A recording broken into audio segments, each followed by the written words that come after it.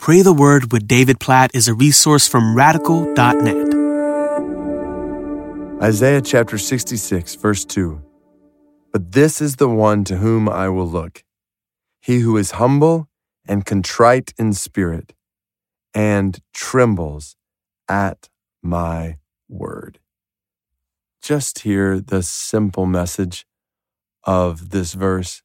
It is so simple and yet so powerful. God says, this is the one to whom I will look. Other translations say, this is the one who I will esteem. Basically, the picture is, what is God looking for in our lives? What does God honor in our lives? Who does God honor? And the answer is he who is humble and contrite in spirit. So it all starts with humility. Humility before God, humility before others. God does not esteem the prideful. God does not esteem the person who is focused on themselves, who is confident in themselves and what they can do, who exalts themselves, who they are, what they can do.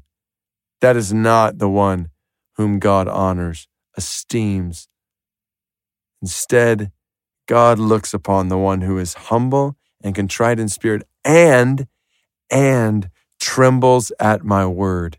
God says, the one who opens my word with reverence and awe and fear of disobeying it because they love it so much and they love the one who gave the word.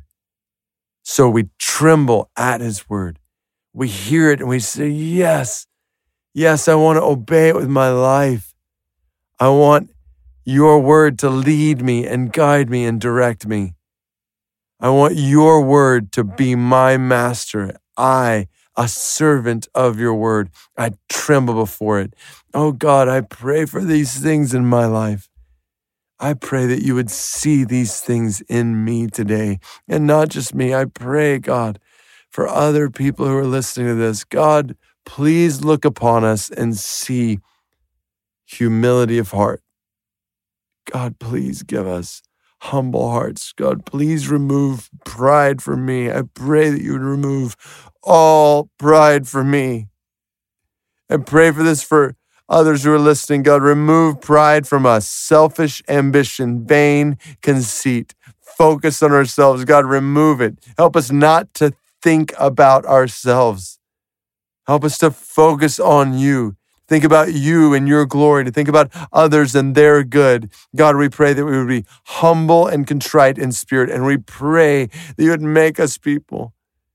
Make me a man, make others who are listening to this, men and women who tremble at your word, who love your word, who open it and read it with reverence and awe and trust and submission and joy and love for it.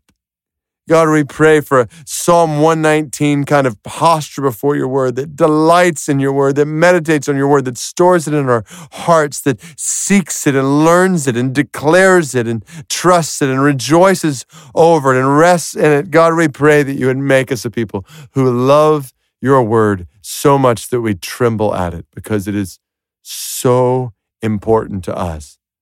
God, we pray that Isaiah 66:2 would be true of our lives, that you would look upon us and you would see humble, contrite hearts that tremble at your word. I pray this in Jesus' name.